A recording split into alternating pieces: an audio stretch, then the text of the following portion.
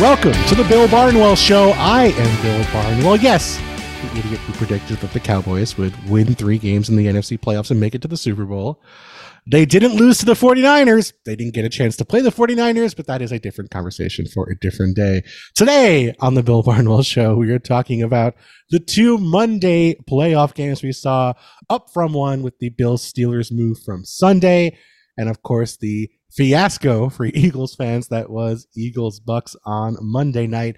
Joining me to talk about that, a man who braved the elements is maybe the best way to put it, who was in Kansas City for, as we talked about before we get on the air, a pretty bad Chiefs-Dolphins game. Didn't even get to endure the elements for a classic, but a man who is still thawing out from too long spent in negative 30-degree wind chill in Kansas City. It is the NFL writer from Yahoo Sports, Charles McDonald. I'm alive. I made it back to New York City. It was a treacherous little 24-hour stint for me, but I've made it through to the other side. And now it's just normal cold here. Like it's 20 degrees outside instead of minus 30. So I can take that. I was going to ask, do you have any tips that you learned from your sojourn into the Midwest in January that you can pass on to other people who might be stuck with terrible temperatures in the weeks to come?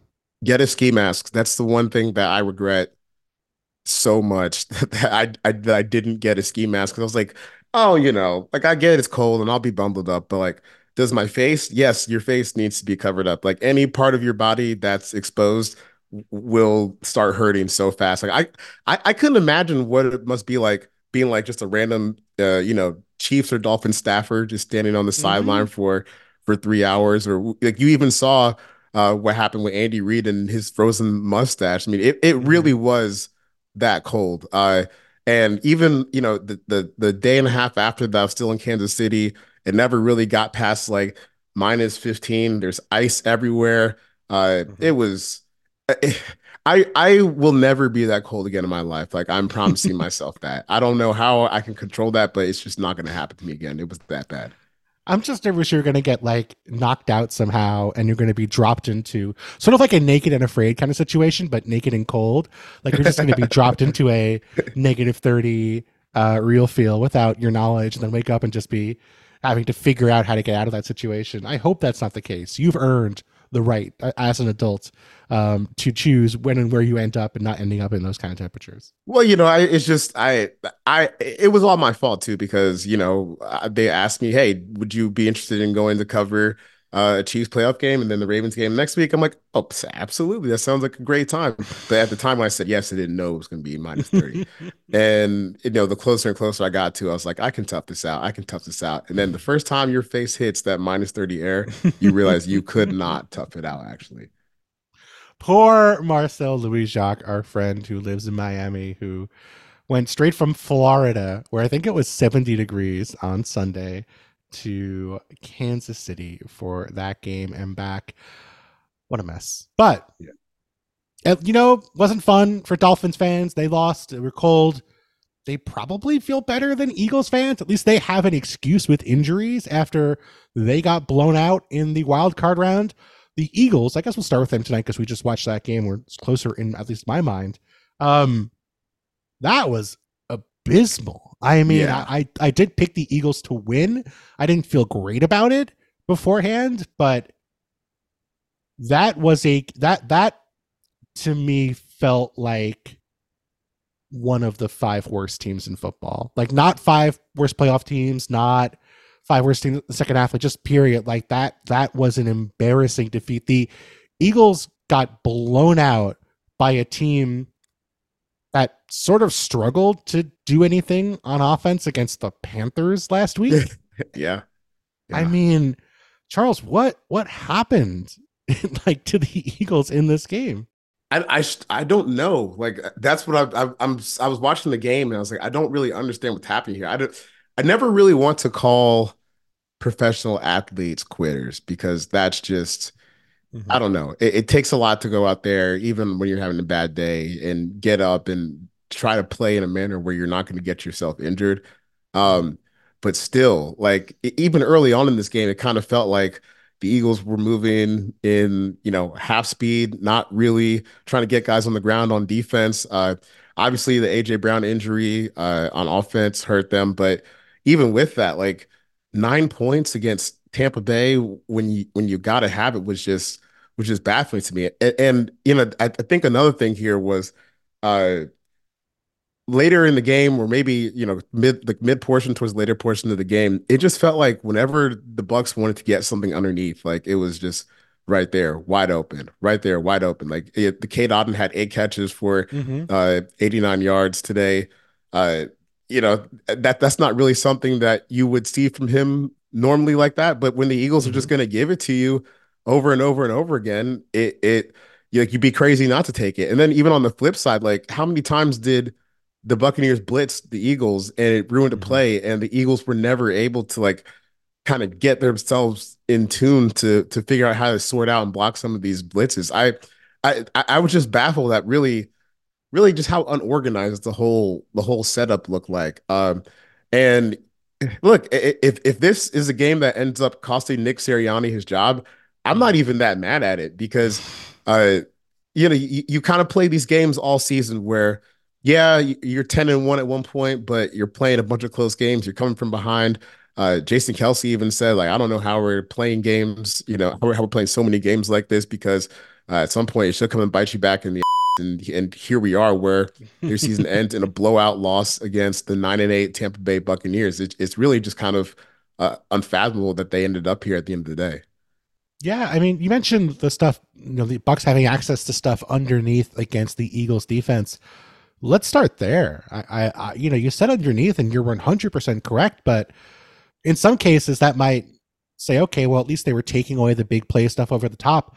The Nope. only reason the Bucks didn't have more big plays over the top in this game is because Mike Evans had 2 passes that should have been touchdowns or at least huge gains hit him in the hands after he'd beaten Eagles defenders. I mean, this wasn't as bad as the Packers Cowboys game where it felt like every single play Jordan Love was going to hit somebody for like a 40-yard gain or Aaron Jones was going to run through the entire Cowboys team, but when the Eagles did not get a pass rush, which they got more in this game than they had in recent weeks, but not a ton, it felt like Baker had his pick. It felt like Baker had multiple receivers to hit on every single play. It felt like the Buccaneers who caught the ball, whether it was Kate Otten, whether it was Chris Godwin, Mike Evans, um, the various running backs who caught passes, it felt like they were a threat to run away from the defenders who were on them in coverage. And I you know, you want to try and be balanced. You want to, say, okay, the players have a role to play, coaching has a role to play.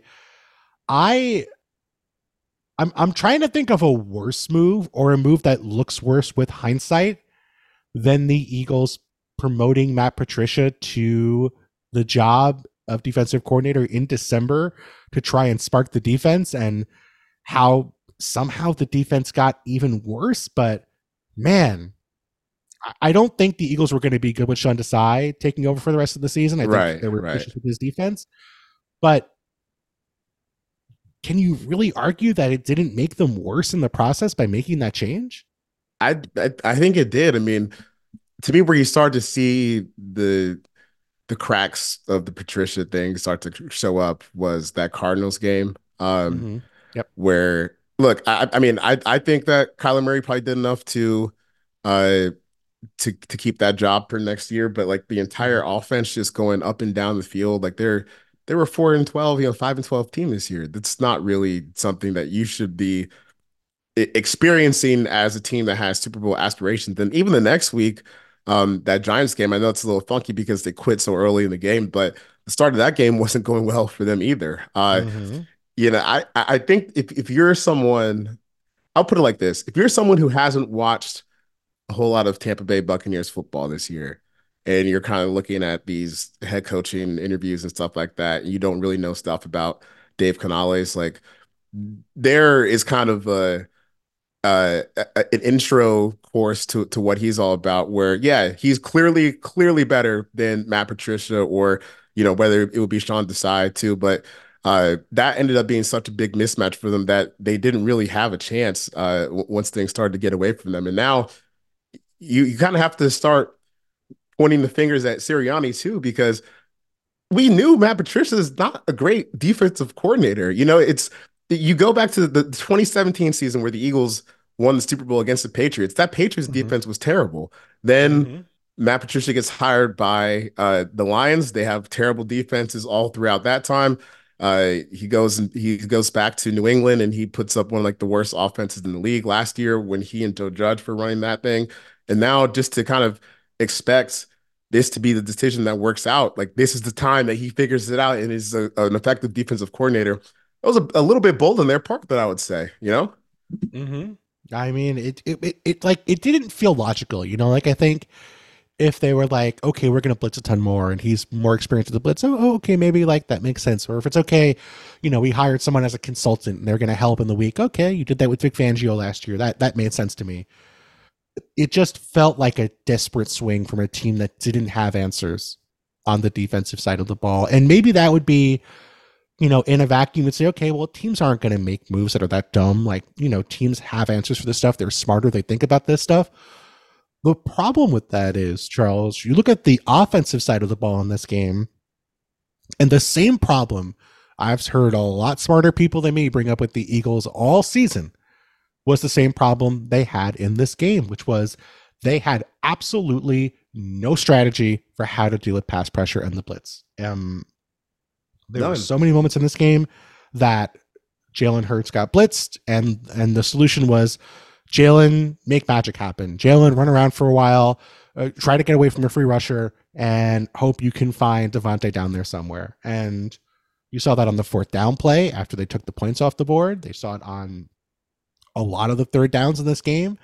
And that's been a problem for them all, not only all year, but into last year when their offense was actually really good. They have not had built-in hots for their routes. They have not had easy solutions for what to do with pressure. And so that's not common in the NFL. That's a rare exception in the NFL. NFL teams are very complex. They usually have stuff built into their offense. There's no doubt to me that Jalen Hurts can handle that. No doubt that the receivers can handle that. No doubt that the running game can handle that. The offensive line can handle that. The Eagles' offensive infrastructure under Nick Sirianni, who at the end of the day, whether it's Shane Steichen or Brian Johnson calling plays, it's Nick Sirianni running the offense in the big picture.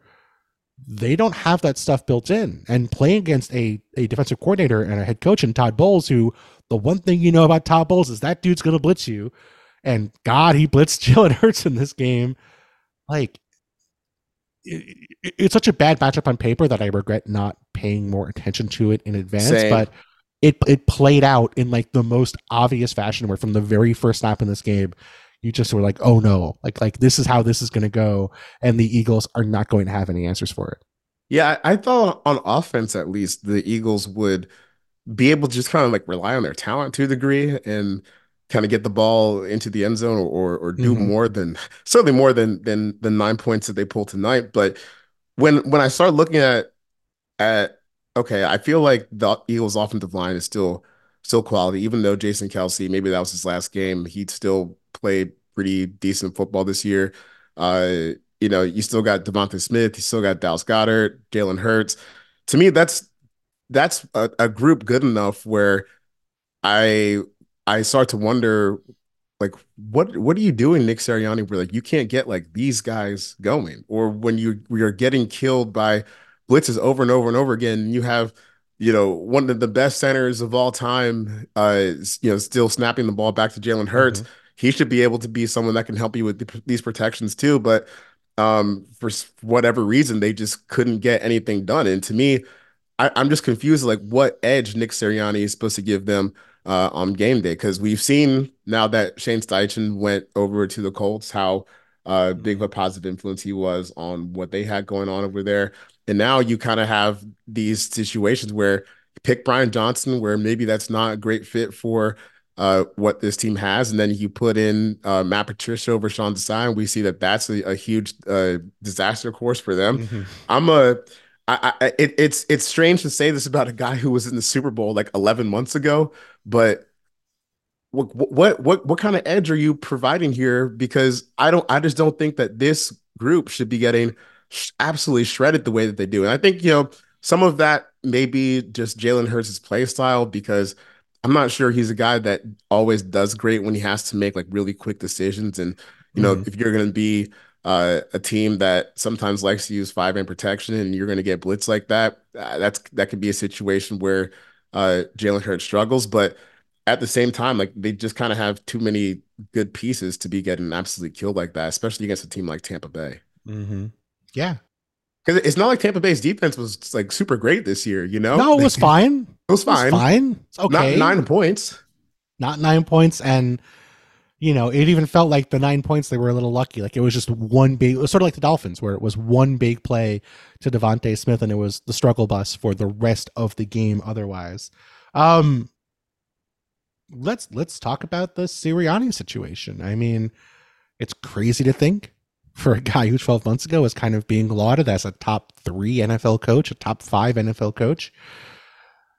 When you think about major changes approaching the Eagles this offseason, if you were Jeffrey Lurie and you own the Eagles and all those coaches who are available in free agency, which may include Mike Tomlin, as we'll get to a little later on, are you inclined to make a change a head coach? Are you saying change the coordinators? Are you saying come back next year with a new plan because your plan sucks? Like, how are you approaching the situation and the collapse here at the end of 2023? I mean, I'm definitely taking a peek around. Because I mean, it is also tough to just say, Nick Sirianni, who's won all these games in the first, couple of years of his time here is also just like no good at this entirely. But it is such a unique year where like you can go talk to a Bill Belichick, you can go talk to Mike Vrabel if you want to. Maybe you could even talk to Pete Carroll and see what he's up to. It's just Mm-hmm. you can interview Jim Harbaugh. It's and not only that, they just won championships, and maybe he's actually out the door so he can avoid some of these punishments for all the mess that they had going down in Michigan earlier this year. So Mm-hmm. I think the biggest reason to fire Nick Sirianni would be to say, okay, this pool is too loaded out here for us to just totally sit out when, it kind of feels like the clock's ticking a little bit, maybe on the window of the Eagles' chances to get to Super Bowl with this specific group. I mean, they have a lot of work to do on defense, right? They've invested in the defensive line, but I think you're starting to see the deterioration, like especially down the spine of the defense. Mm-hmm. Linebackers aren't that great. Kevin Byard hasn't been too much of a factor since they traded for him. We've seen the cornerbacks get a little bit older compared to where they were this time last year. So, Mm-hmm. maybe you go with a defensive guy who can kind of start to get that overhaul, moving back in the right direction and let him find someone who can delegate that he can delegate offensive duties to. I just think they kind of owe it to themselves to at least go explore and see what's out there. And if that means firing Nick Sirianni, uh, based on really how the way this season went, and not only the way the season went, but how big of a step back they took from the team that they were that went to the Super Bowl to the team they are now, I Mm-hmm. think it's kind of justified. I don't remember who tweeted this, but someone tweeted they've fired a lot better coaches than Nick Sirianni in the past. So it wouldn't really be that strange. Yeah. I mean, I don't know if they should. Maybe they should, maybe they should not. Depends on who you can get in free Right. agency, I guess. I wouldn't just fire him for the sake of being mad about the end of the year, but I mean, this is as bad of a collapse as I can remember, and it's not just a 1 week thing. It wasn't just one bad playoff game. This has been 2 months or a month and a Yeah. half of just straight up bad football week after week, losing not just to the Bucks, but losing to the Giants, losing to the Cardinals, blowing the top seed, blowing the NFC East.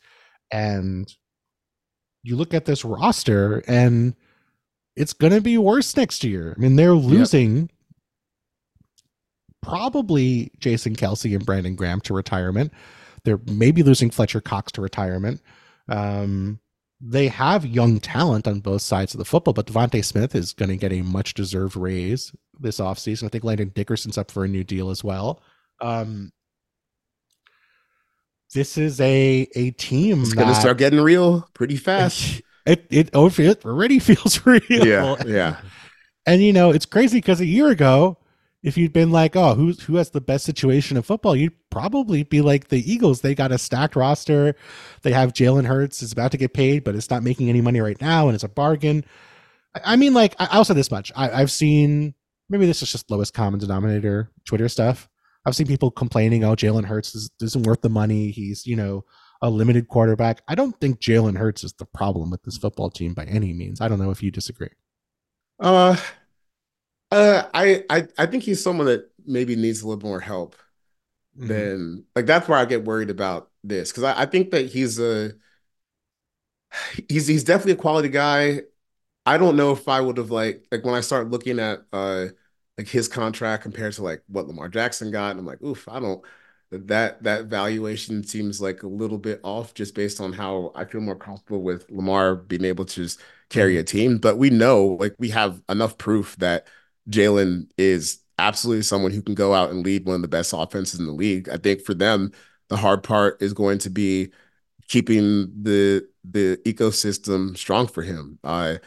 Because I where I get concerned about Jalen is like, on a game like tonight, he's someone that really struggles against a blitz, sometimes really struggles with pocket presence and the more exotic things that defenses will throw at them. I would hope that he could get a lot better at that as the cap hit starts to rise and they kind of have to figure out how they're going to continue to build this around him as a franchise quarterback because it's not like he's going anywhere anytime soon unless they were just going to No. completely tear this thing down and rebuild, which would seem pretty rash. But I think I would have Jalen Hurts around like in the 8 to 12 range, probably. Mm-hmm. Which good, but probably still need a little bit of help to get it across the finish line. And I think now, as we see and we talk about what's next for this Eagles roster, it kind of becomes a bigger point of focus. Mm-hmm. Absolutely. Is there a guy where if he was available and told the Eagles, "Yeah, I'll come work for you," you would say, "Okay, make the move, get Sirianni out of here"? Like, would it be Harbaugh? Would it be Tomlin? Would it be Belichick? Is there any guy who you feel like you would say, "Yes, tear everything up, kick everyone out of the building. If we can hire this guy, I think we're in better shape for 2024." I would really like to see Mike Vrabel in there. That's the guy who I was thinking too. I didn't bring him up on that list, hoping you would say Mike Vrabel, and my instincts were correct.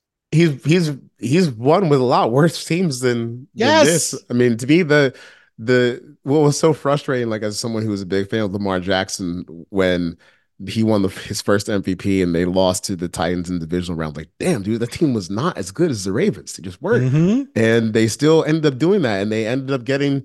Going on another playoff run, a short playoff run, the following year, and I always just felt like they were over exceeding expectations. And Mm-hmm. I've always been a big fan of how he kind of manages the game, and he's done a really good job with that. So I think just in terms of like an organization focus, and especially like trying to get back on the right track on defense, I think he makes a lot of sense. And plus, he's a hard ass, and people are feeling like that.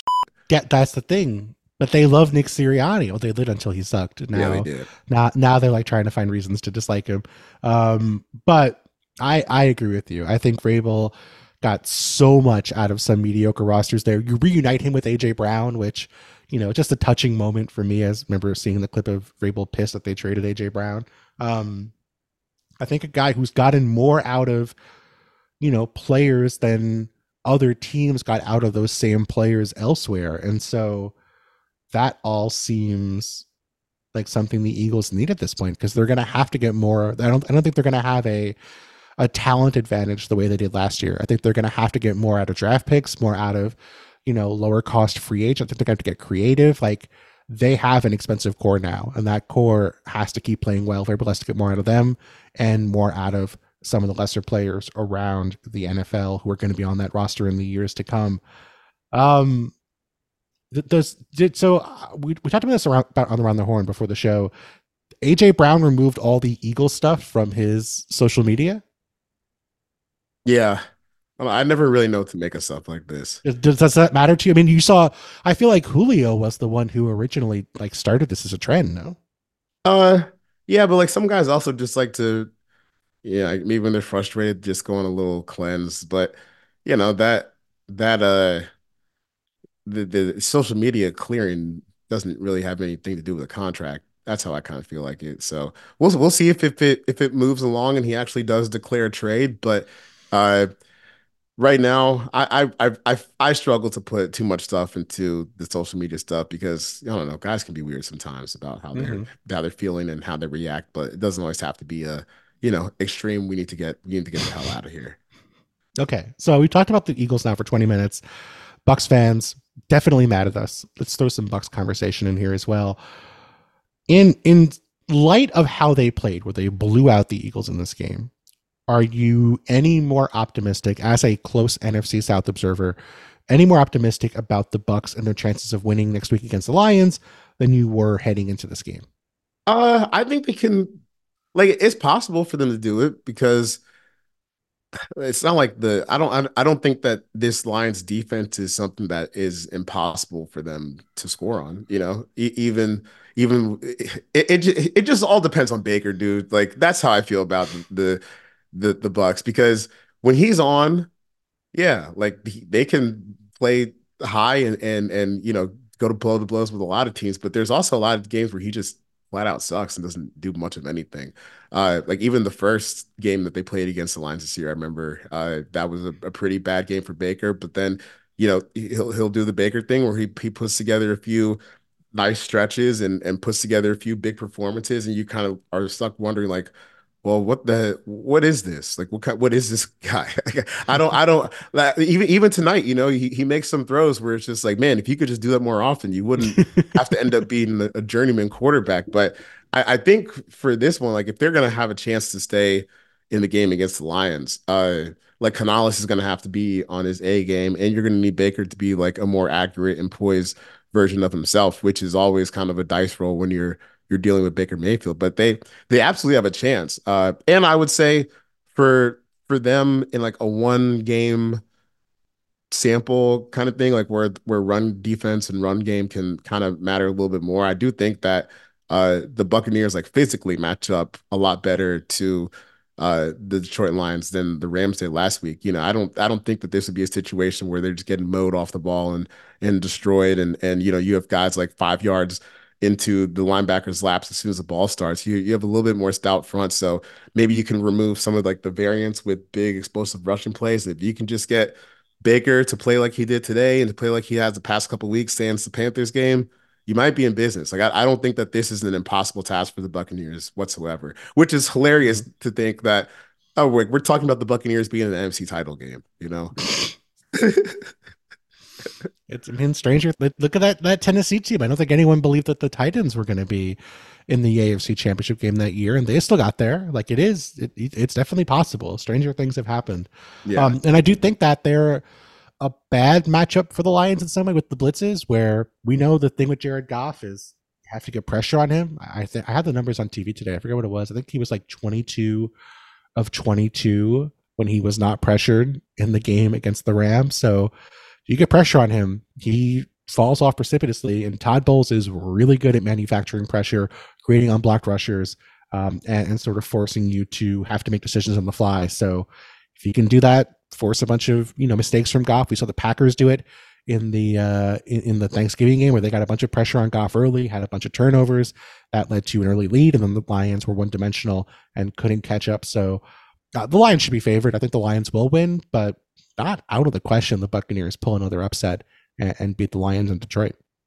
Yeah, it's definitely possible for them. I don't think that that's a slight for really the Lions. I just kind of like the way that Tampa Bay matches up for them. And like I continue to say, like I've kind of said to my buddies like all year, whatever Baker you get kind of will determine whether you win or not. If you Mm-hmm. get the one where that showed up against like the Jaguars a few weeks ago where he was just absolutely torching them, or even the Packers, or even tonight, like you have a chance. But it's going to be tough. I really just also like I said before, the physicality of the Tampa Bay defense. I think it plays well into their quest to try and get this done. But at the same time, like the Lions, like they can get those explosives through the air even when the ball's not really moving on the ground. So it's going to be a fun game to watch. Ben Johnson versus Todd Bowles 2.0, and I'm sure Mm-hmm. it'll be a good time to go back and watch that first game at some point this week.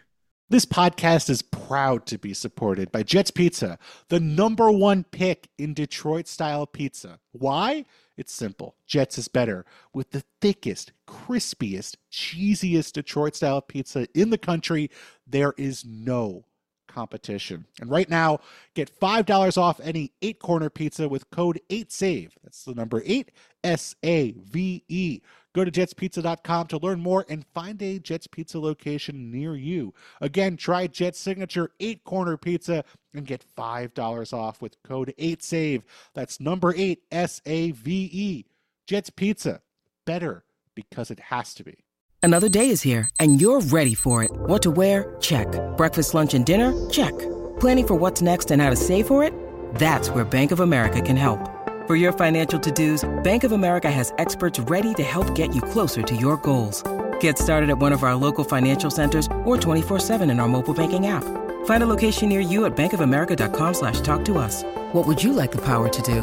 Mobile banking requires downloading the app and is only available for select devices. Message and data rates may apply. Bank of America N.A., member FDIC.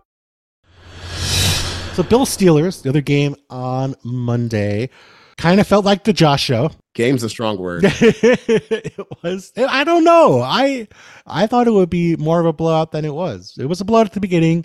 Felt like a blowout at the end. In the middle, though, kind of felt it got close enough that I was like, some Tomlin magic could swing this game, but did not get the magic he needed. To me, it felt like the Josh show. I mean, I don't know. Do you think Josh Allen was the best quarterback of the wild card round? That's tough because there was a handful of ones. Yeah. It's either like Josh or Jordan Love or CJ Stroud to me. Yeah, Jordan did have the best QBR in the history of QBR in a playoff game. So yeah, it was pretty easy for him. But I always like these Josh Allen games where he just goes like Superman mode and you kind of wonder how sustainable it is, but then by the end of the game, he's already dragged you to the finish line and you're winning. Yes. It to me, like that ability is just so valuable because sometimes the Bills, they actually like need him to do that stuff. Hell yeah, of course. Yeah. And he's able to get it done. Yeah, it might be a little bit tougher this week against the Chiefs, but I really wouldn't have any fear in my heart. Like if Josh Allen was my quarterback, I know he's going to do some Josh Allen things that are a little bit crazy. I'm still tickled by the tush push that he had today, where he ended up like horizontal to the ground at one point. But at the same time, like he's one of those guys that you can count on just about every week, and it doesn't really even seem like at this point, he just kind of seems like unflappable. And perhaps like he's going to have one of those Josh moments next week against a tougher defense where, he kind of loses his mind and throws a bunch of interceptions, but you have to trust like how in control he is right now. So I don't know if it was the best performance of week one, but it's to me, it's one of the ones that would make me feel, the most assurance if I was a fan of, said team, because I know that we have a guy when things aren't always 100% or he needs some help, that he can kind of be his own help. And that's a really, really big deal. Yeah. This was not a game where it felt like the Bills had a ton of help from there. A couple of big plays. I mean, the Khalil Shakir run was incredible late in the game for a touchdown, but some drops, some inconsistent play. Running game, not bad, but not dominant. It wasn't like it was the Cowboys game by any means. And Josh had to call his own shot. He didn't have any like of the sort of throws where we passed it around Twitter. We're like, how does anybody on earth have the ability to do this? But the run maybe in this game was the exception there. I look at Stephon Diggs and I don't want to be reactionary. Don't want to be, a prisoner of recency bias, but 9 targets in this game, 52 yards. He gets hurt for a stretch, comes back. He hasn't had a 100-yard game since October 15th. Do you think he is meaningfully worse, whether it's from injury, age, just randomness, whatever? Do you think he's meaningfully worse than the player we expected him to be coming into the season? And do you think the Bills can win, 3 more games in the postseason unless they get the old Stephon Diggs back for these next few games of the year? For whatever reason, it just kind of seemed like Joe Brady hasn't been able to figure this thing out with Diggs because Hmm. like at the start of the season, he kind of was playing like uh normal Stephon in terms of just tearing Hmm. it up. Because I'm looking at his game log now. Five of his first six games, he had over 100 yards. Hmm. And then after that Denver game is when the production really started to slow down for him. But at the same time, like he and Josh are good enough where they should be able to figure that out on their own. Hmm. Right. I've been a little bit confused as to why he hasn't been able to get on the same page totally with Stephon, or if or if it's part of just the offensive structure. But when I see Stephon play and I've seen him play well this year, I just don't really understand why it's fallen off as hard as it has. And really, it kind of seems like the Bills passing game as a whole has become a little bit less explosive over the back half of the season, but Hmm. Josh is so steadfast and you've gotten some good performances from James Cook every now and then that you've been able to kind of get past that and then it hasn't really mattered as much. But um I would just say like even against this version of the Chiefs that doesn't really seem to strike the fear of God in people as far as their offense goes, it would still behoove you to figure out how to get some explosive plays going. Like especially when you have Stephon Diggs, like he's right there, and Hmm. they've had such a great rapport over the past few years, and they even had it earlier this season. I almost wonder if it's kind of a Joe Brady issue where uh, he just hasn't figured out like what alignments work for him and Stephon and Hmm. Josh in terms of like what's comfortable for all three of them. But I know if you're going to like if you're going to actualize this Super Bowl dream that you have and the Super Bowl potential that you have, which is every year as long as Josh Allen's your quarterback, you're going to need to get more out of Stephon Diggs at some point. It would just make life a lot easier for you. Hmm. So yeah, I don't think that it's like gone or that he's washed up or anything. They just haven't been able to get that thing rolling for a few weeks now, and uh, now would be a good time. Now would be a really good time. Like yeah, you can probably get away with 52 yards and seven catches. You're kind of dicking and dunking against a team like the Steelers that Hmm. way overachieved this year, but now you're about to walk into like either a game against the Chiefs or potentially the Ravens or even like the Texas defense has kind of stepped up too recently. So Stephon Diggs, Josh Allen, time to figure it out. Time to figure it out. Hmm. Yeah. I you mentioned this was not really much of a game, and I think in the big picture you're correct. But Bills get out to a 21-0 lead. They're about to kick a field goal to go up 24-0. It gets blocked. Steelers score a touchdown. They keep scoring. Eventually, it becomes a one-score game before the Bills turn the offense back on, get a touchdown to sort of wrap things up. Does it concern you that the Bills had such a big lead, sort of were playing with their food, let the Steelers get back into it, and then they weren't close to losing because they never, I don't think they even had the Steelers had the ball with a chance to tie at any point during the game, but Mhm. just that they were able to sort of get back in the game and the Bills sort of didn't do much for a couple of, for a little over a quarter before finally getting back on track. Do you find that concerning at all as the Bills approach and play tougher competition from here on out? Yeah, it's definitely concerning because I've never viewed, I know they have 10 wins and Tom and Magic, but I've never really viewed this Steelers team as good or particularly threatening. They have Sure. some pieces, yeah, they have some pieces at skill that I think help them a bit. Like, I thought George Pickens had some nice catches in this game that kind of bailed Mason Rudolph out some bad throws.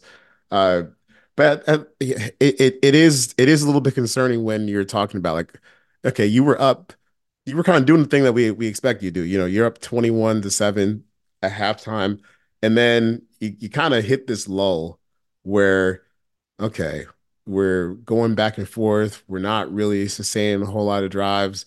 Steelers scored another touchdown to pull in the 24-17, and then they're back.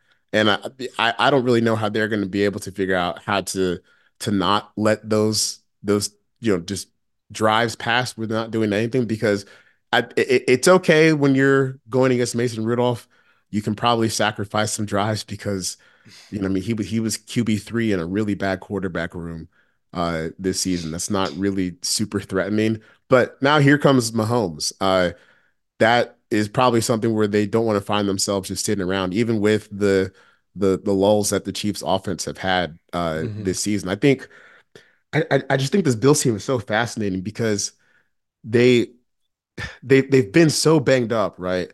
And they keep figuring out ways to kind of get back towards playing good football. You have the streak at the end of the season, and now you're over the last like 6 quarters, I would say. I think since even last week against Miami, like they've lost a handful of defenders.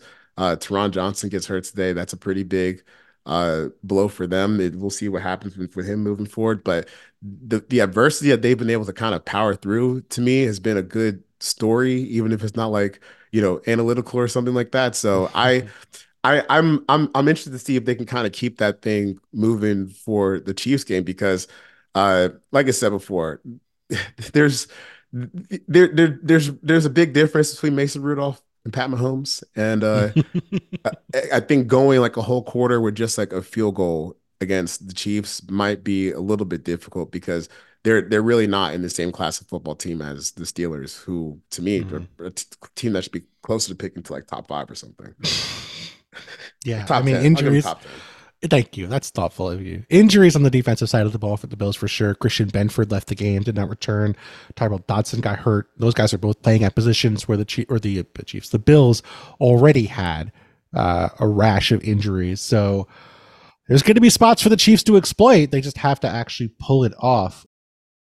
When you need mealtime inspiration, it's worth shopping Kroger, where you'll find over 30,000 mouth-watering choices that excite your inner foodie. And no matter what tasty choice you make, you'll enjoy our everyday low prices, plus extra ways to save, like digital coupons worth over $600 each week. You can also save up to $1 off per gallon at the pump with fuel points. More savings and more inspiring flavors make shopping Kroger worth it every time. Kroger, fresh for everyone. Fuel restrictions apply. You mentioned Mason Rudolph. A couple questions from the Steelers here as we wrap up. I did a poll of my Twitter followers who sometimes are smart, sometimes are not. I think this might have been one where they were smart. Mason Rudolph won the final 3 games of the year. Thought he was okay in this game. Did throw an interception to Keir Elam in the end zone. But like, wasn't as if I watched that game and I was like, oh my God, the Steelers would have won if it wasn't for Mason Rudolph. Right. There's definitely games in the past where I felt that about Mason Rudolph. So all of their quarterbacks at some point. all the quarterbacks, exactly. Kenny Pickett is still on the roster. I mean, in the preseason, I was getting like hate mail from Steelers fans because I didn't think they were going to be good. And they were like, did you see Kenny Pickett in the preseason, bro? Did you see the Falcons game where the Falcons had all of their first and second stringers sitting and the Steelers still had their starters going? That was crazy. Kenny Pickett did not have a great year.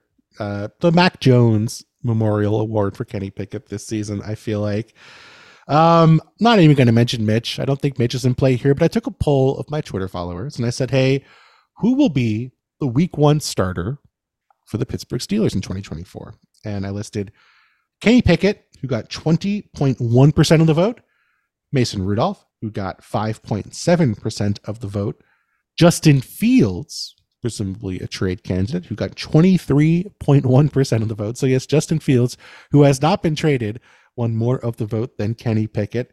And then overwhelmingly winning with 51.1%, Charles, was somebody else. So, from your perspective, if somebody else is starting for the Steelers in 2024, who is that somebody else? And do you think it would be a good idea to move on from Kenny Pickett and start that somebody else next year? Hell yeah. Yeah, that's the easy answer. Like, yeah, you should definitely move on from Kenny Pickett. And look, the way that I view this Kenny Pickett thing from the jump is he was way overdrafted in terms of like just the profile that you have. It took him 5 years to really have a season at Pittsburgh. His first 4 years didn't really do all that much. Gets to his 5th year, figures it out. And then you get to the NFL. I don't really know like what you're hanging your hat on. Like, okay, if we can just develop this part of his game, then we might have someone who can kind of lead us to the playoffs. He's just not really dynamic enough. So I think you got to move on from basically all the quarterbacks you have on your roster. Maybe maybe you can bring back like Mason Rudolph as a backup. I think he's earned that. Sure. At least. I don't really know how you're going to move on from the Kenny Pickett thing because They still owe him a decent amount of money 2 more because years, yeah. he was a first round pick. But here's a problem for like the Steelers. I think first of all, before you start getting to the quarterback, is you got to start shedding some cap, like some guys at the top of your roster.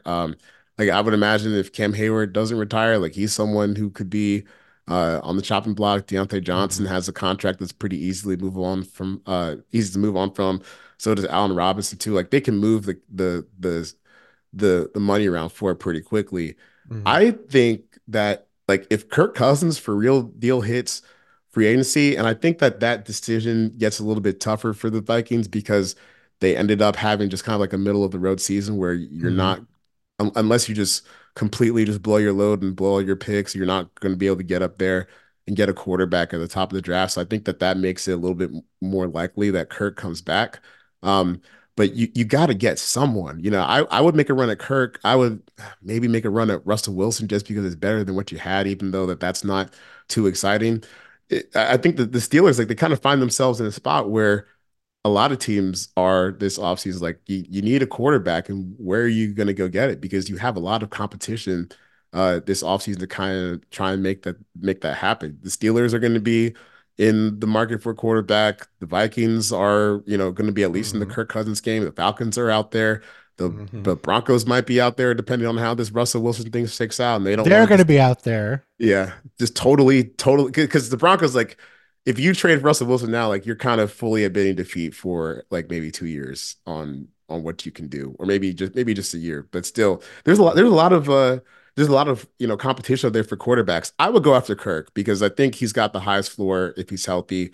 We'll see what that Achilles injury is looking like for him next year, but it's not a terrible situation to walk into. Like if you're a veteran quarterback, I mean, Fryermuth, Deontay Johnson, if he's still around next season, George Pickens, Jalen Warren. I mean, that's not the worst skill group out there. So I think you can kind of make something shake if you can get a veteran in there. But the main thing is they have to do a lot better than they are right now. I would be a little bit scared to go after Justin Fields because I think that I'd be going for a higher floor starter if they can make that happen. Do you know who came up most commonly in my mentions, including from our former debatable colleague and my current colleague, Kevin Clark? Hmm. Mac Jones, They want Russ. They want Russ in Russell, Pittsburgh. How do you feel about that fit? Russ. Okay, well, first of all, let me start with this. I think that his benching was totally justified. Even Mm-hmm. just like, okay, obviously what they did with the contract stuff and asking him to adjust it or bench him was pretty messed up. And Yep. it obviously ended up being like an empty threat because they didn't bench him at the time when all this was going on And they went until on the they're winning streak. right. They went on the winning streak and they almost made the playoffs and they put Stidham in. Uh, but at the same time, I think when you started watching his games and as the season went on, he just was not a quarterback that was making a whole lot of plays Mm-hmm. and being kind of like a driving force for whatever the Broncos were able to do. He was conservative in a way that I really didn't even know was possible for him. I don't know whether if that was kind of game script of what Sean Payton was calling, or if he's kind of becoming a diminished passer and some of those traits are falling off. But he's better than what you had this year for sure. I think that's also true. It just depends on like what kind of contract you can get him in on. If you can convince Russ like, hey, you're not this guy that's going to get paid top 5, top 10 money anymore. You can come in and play on a team that already has some pieces around you. And we're trying to go make a run for the AFC North against some other pretty good teams. I think that can be an enticing option for him. Mm-hmm. Uh, but at the same time, if you do go get Russ, you should probably still draft a quarterback just to Yes. keep yourself safe in that area because he is someone who's on the decline. I mean, he's hitting his late 30s. It's not like this is unprecedented or anything. You just kind of have to protect yourself in the back end. Yeah. I think there's a lot of ways they could go. I think your argument for Kirk makes the most sense. This is, I believe, the second oldest defense in football behind the Saints. One of the Yeah. youngest offenses, though, in football. So maybe you think the offense around the quarterback takes a step forward. Maybe you get a veteran in there, and that could be a way for them to win 10 games without having to resort to Tomlin magic, especially because, Charles, we don't know if Mike Tomlin's going to be coaching this football team next year. Our friend Brooke Pryor in the post-game press conference asked Mike Tomlin, or started to ask Mike Tomlin a question that began with, You have 1 year left on your deal. And Mike Tomlin walked out of the press conference. There's been some smoke around the idea that his contract is expiring. I guess my 2-part question for you is, do you believe he's actually going to go? And if he does, do you buy that anyone else can do what he did in terms of getting this football team to win games? No, I don't think he's going anywhere. And that's really just because the Steelers, they're kind of run like a mom and pop shop to a degree. You know, Yeah, like, you're right. I mean, how many coaches have they had since the merger? He's like number 3, I think I want to say. Um, and to me, Tomlin is frustrating to talk about, or not frustrating, but like I can see really any side that someone might feel about him. Personally, just off of someone who has watched a lot of losing football teams, a lot of teams that have underachieved, I find his ability to kind of get the most out of whatever he has to be pretty spectacular. Even if you're playing in all these one-score games and you're playing in games that don't really seem sustainable, and you get to the good teams, most of the time you're usually kind of getting taken to the shed. Um, it would just be really difficult for me to walk away from someone who gives you like the floor of a playoff team almost every year. And I think you just have to respect no losing seasons since 2007. I mean, he was a 35-year-old man when he took that job. He's 51 now.